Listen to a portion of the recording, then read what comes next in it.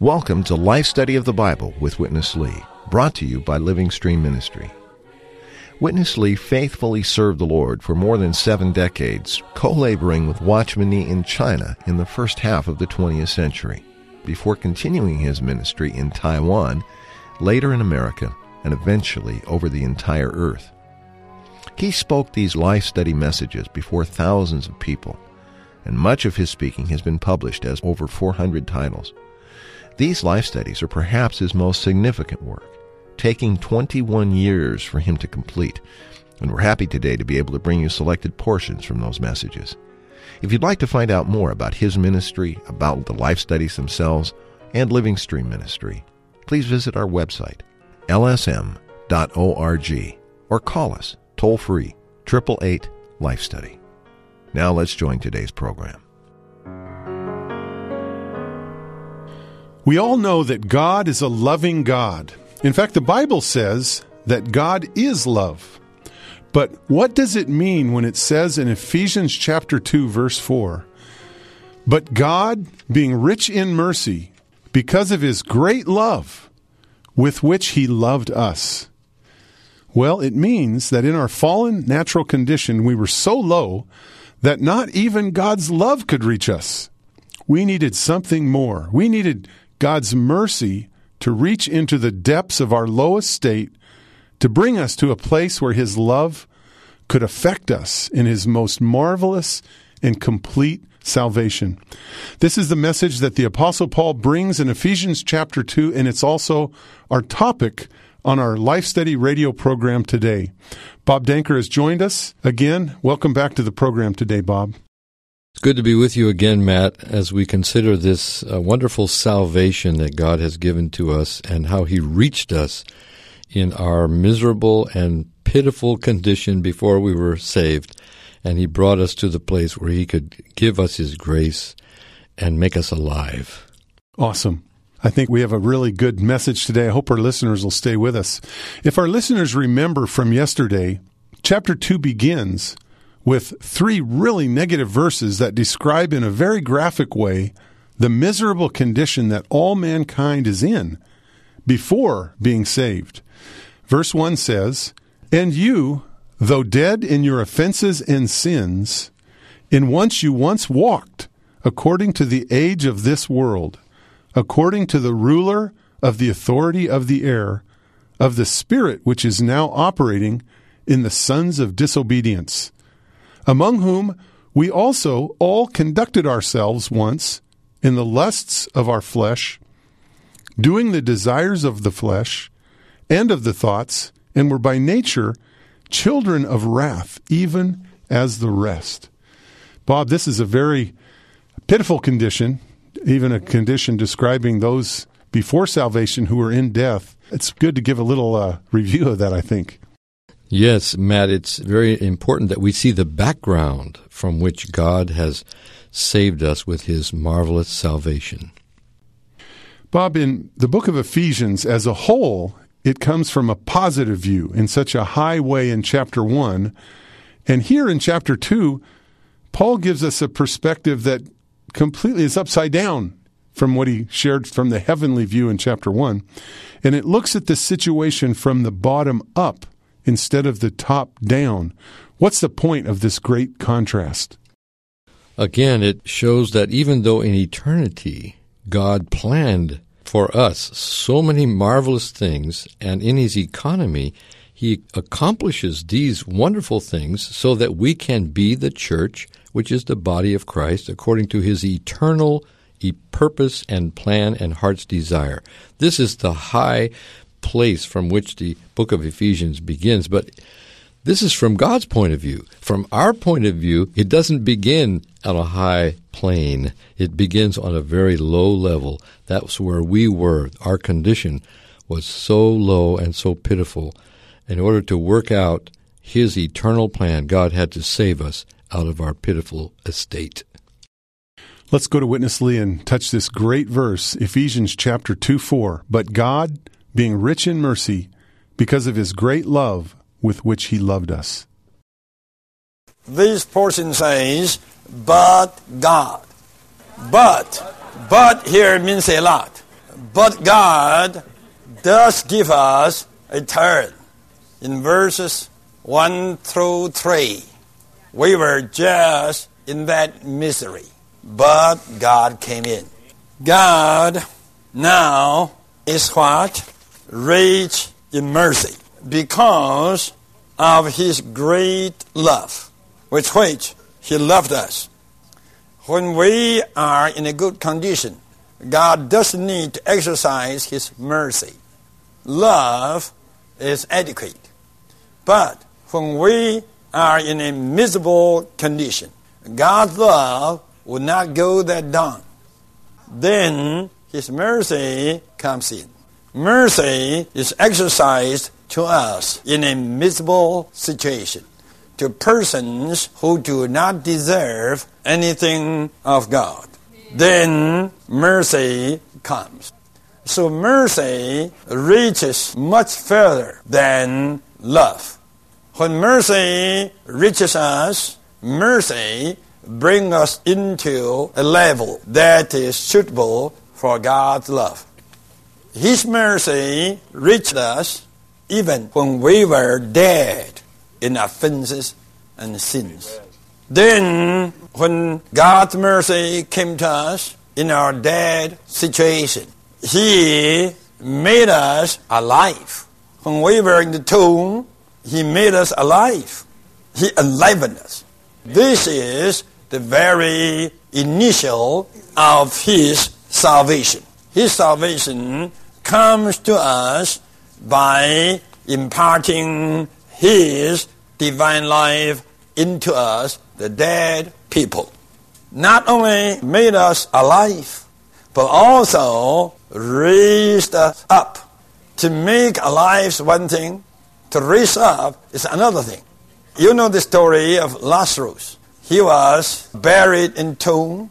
Then Jesus came to him and made him alive. Then Jesus also raised him up from the tomb.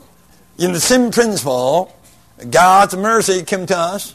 Firstly, made us alive, then raised us up from the dead. Bob, this is a great picture of salvation, comparing it to Lazarus of being dead and then being raised up. There's just not the aspect of Christ's death, but in Ephesians we really see the matter of resurrection and raising us up. Isn't this marvelous? This is marvelous, Matt. I think we are pretty much aware it's not easy to realize that before we were saved, we were all sinners. We were all walking in sins. We were living out our sinful nature. Our life was absolutely contrary to God and His righteousness. So we're aware of these things. But Paul in Ephesians goes even further to show us we were not only sinners who were sinful, we were actually dead in our offenses and sins. And once a person has died, generally that's the end. But with God, because He's the eternal God, and His love for us is eternal. Once He loves us, He would never change. God never changes. So He has to do something in His salvation to, first of all, to make us alive. He has to impart Himself as life into us to make us, the dead persons, alive again. And then, we were a dead person, of course, should be buried. After he dies, he's put in a tomb. Well, in a very real sense, we were not only dead, we were in a tomb. And so God not only had to make us alive by imparting Himself as life into us in His salvation, but He had to raise us up out of our buried situation. We were in a tomb, so to speak. This is a real description, as Paul gives us, of our absolutely miserable condition before we were saved. And we see the extent of God's salvation, how first His mercy reached us because we were not on the level. We were not on the level where His love could affect us. He loved us, but we were so miserable that His love couldn't affect us and reach us until His mercy brought us up to that level where His love could come into play in our situation. And then because of His love, He imparted Himself as life into our being and made us alive. And He raised us up together with Christ out of our buried, entombed situation. Marvelous. Bob, this is a great lead-in to the next portion with Witness Lee. Let me read verse 5, and then we'll go to continue the program. Even when we were dead in offenses, made us alive together with Christ. By grace you have been saved. I think this is an important phrase. By grace you have been saved. That'll somewhat lead us into the rest of the program today. Here's Witness Lee. The salvation which is described here in Ephesians is not a kind of salvation by righteousness to satisfy God's righteous requirements. No. Ephesians is on salvation that imparts life into us that we may be members of the body of Christ. Amen. Not to satisfy God's righteous requirement, but to fulfill God's eternal purpose to have a living body for the expression of Christ. To fulfill this purpose, it is not the righteousness required, but life required. So here the salvation is not by righteousness, but by life. If you read Romans, you could see God's salvation there doesn't bring us to the heavenlies. In Romans, God's salvation brings us to a righteous position, into a position of being justified. But here in Ephesians, God's salvation by life brings us into the heavenlies. And also, this salvation has brought us into the heavenly place, into a kind of heavenly atmosphere, a kind of heavenly nature, a heavenly characteristic. So we are the heavenly people. We are in the heavenlies. God's salvation by life has transferred us into such a kind of atmosphere. Also, this salvation by life has transferred us into Christ. Of course, in Romans, we've also been told that we have been transferred from Adam into Christ. But there in Christ is mostly a matter of position. But here in Christ is a matter of life, vitality of life, not just a position. We do have the vitality here because we are in Christ. We are here in a kind of life vitality. Bob, there's quite a difference in the focus here between salvation in Ephesians with vitality and life versus in Romans where the emphasis of salvation is on position. Your comments?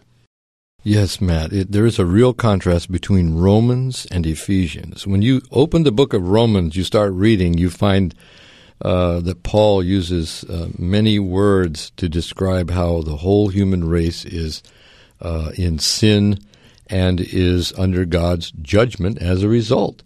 So the problem there is man's sins and his unrighteousness, which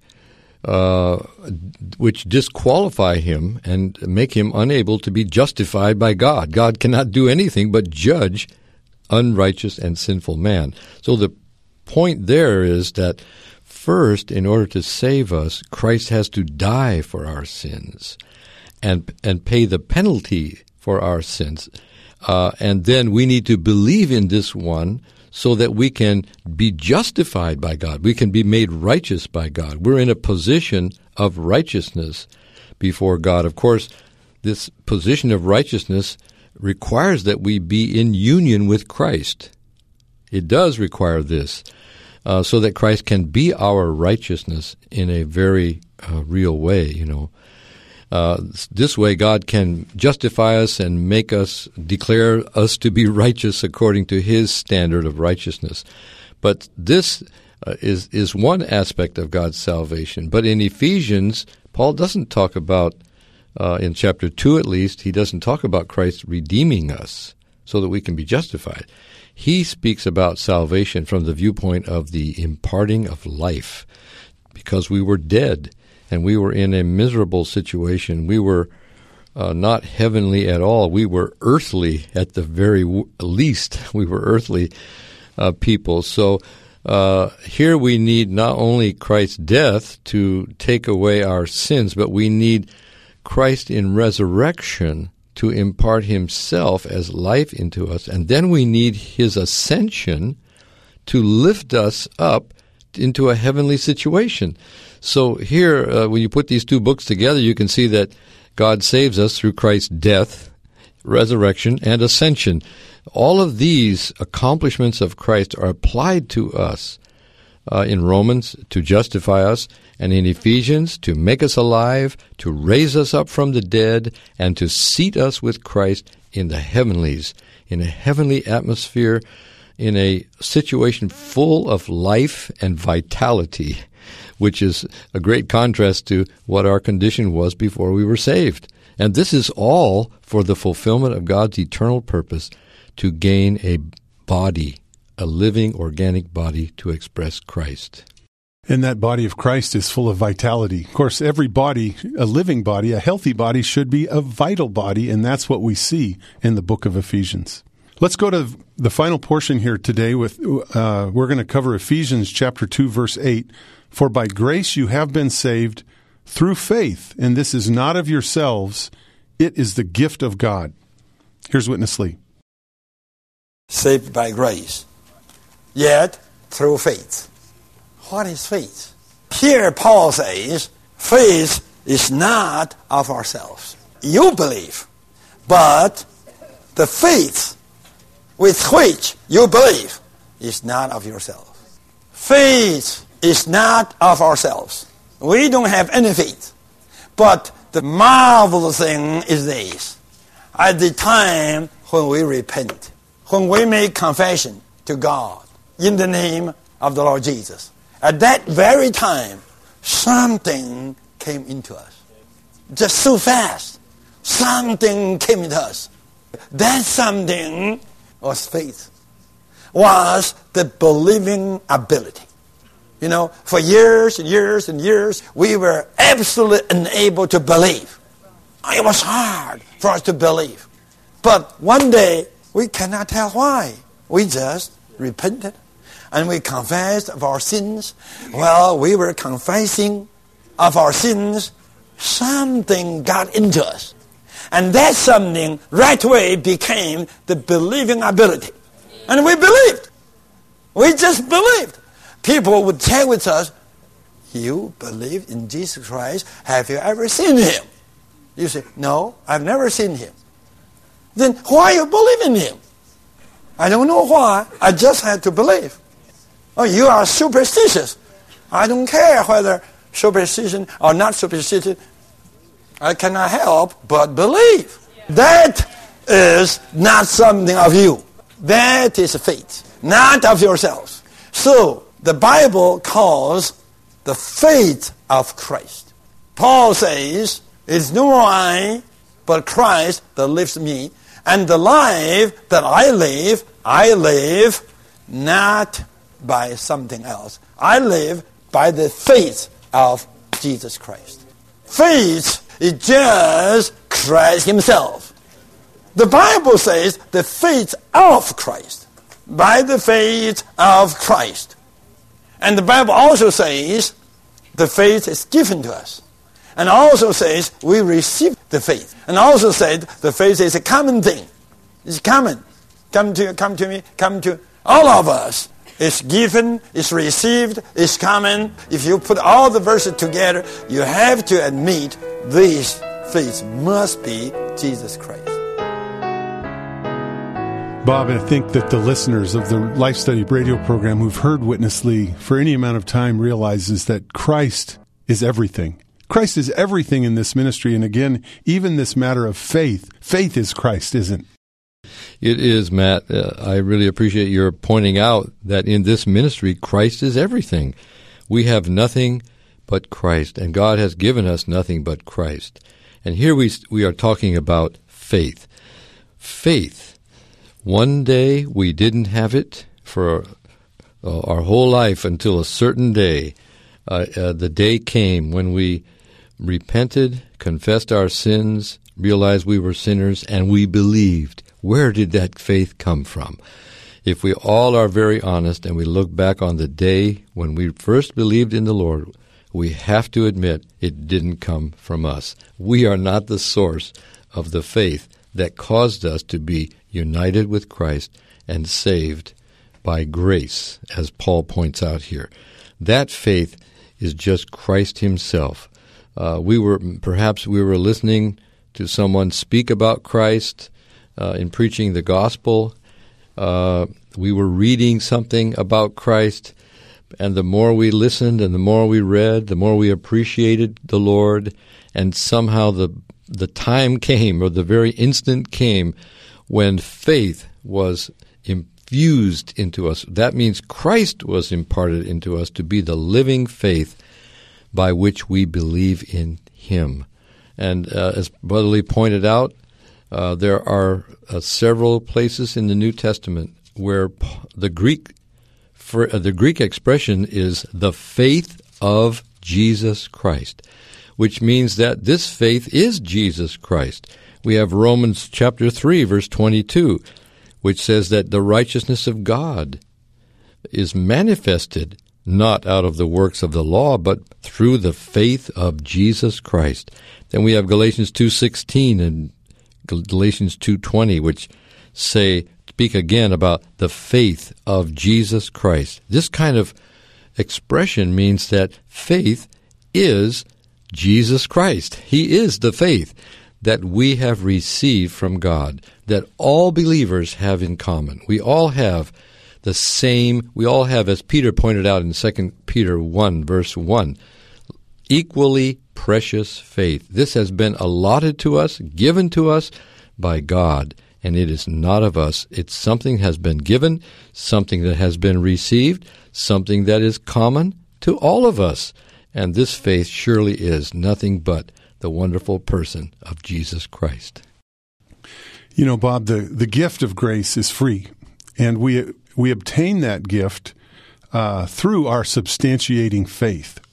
And that's our substantiating ability to be saved by grace. I just appreciated this matter of faith. It's the substantiating of invisible things. And it's by faith that we substantiate all the things Christ has accomplished for us. And how can we do this apart from Christ infusing himself into us as this substantiating faith? What an awesome picture of God's salvation. It is awesome, Matt. As Brother Lee pointed out, have you ever seen the Lord Jesus? We all have to say, I've never seen him. Did you see him die on the cross? No. Did you see him rise from the dead? No. But we believe all these things.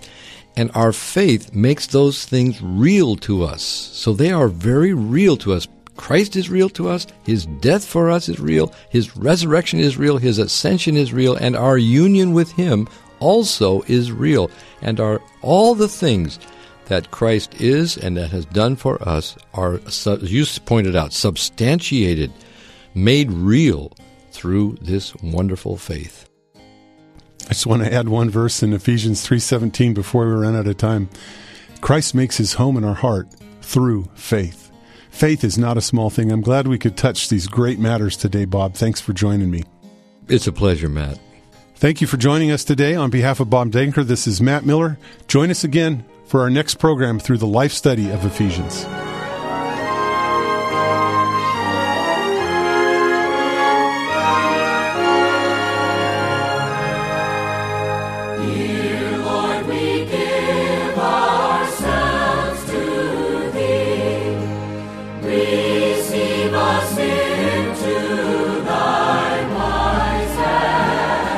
Thank you for listening to Life Study of the Bible with Witness Lee, brought to you by Living Stream Ministry.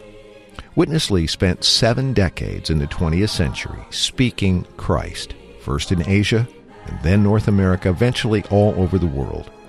The culmination of those 70 years of ministry was his life study of the Bible, an exhaustive exposition of the entire Scriptures. This unique commentary focuses on how Christ can be life to man in an experiential and practical way. These programs encapsulate Witness Lee's speaking in just 26 minutes.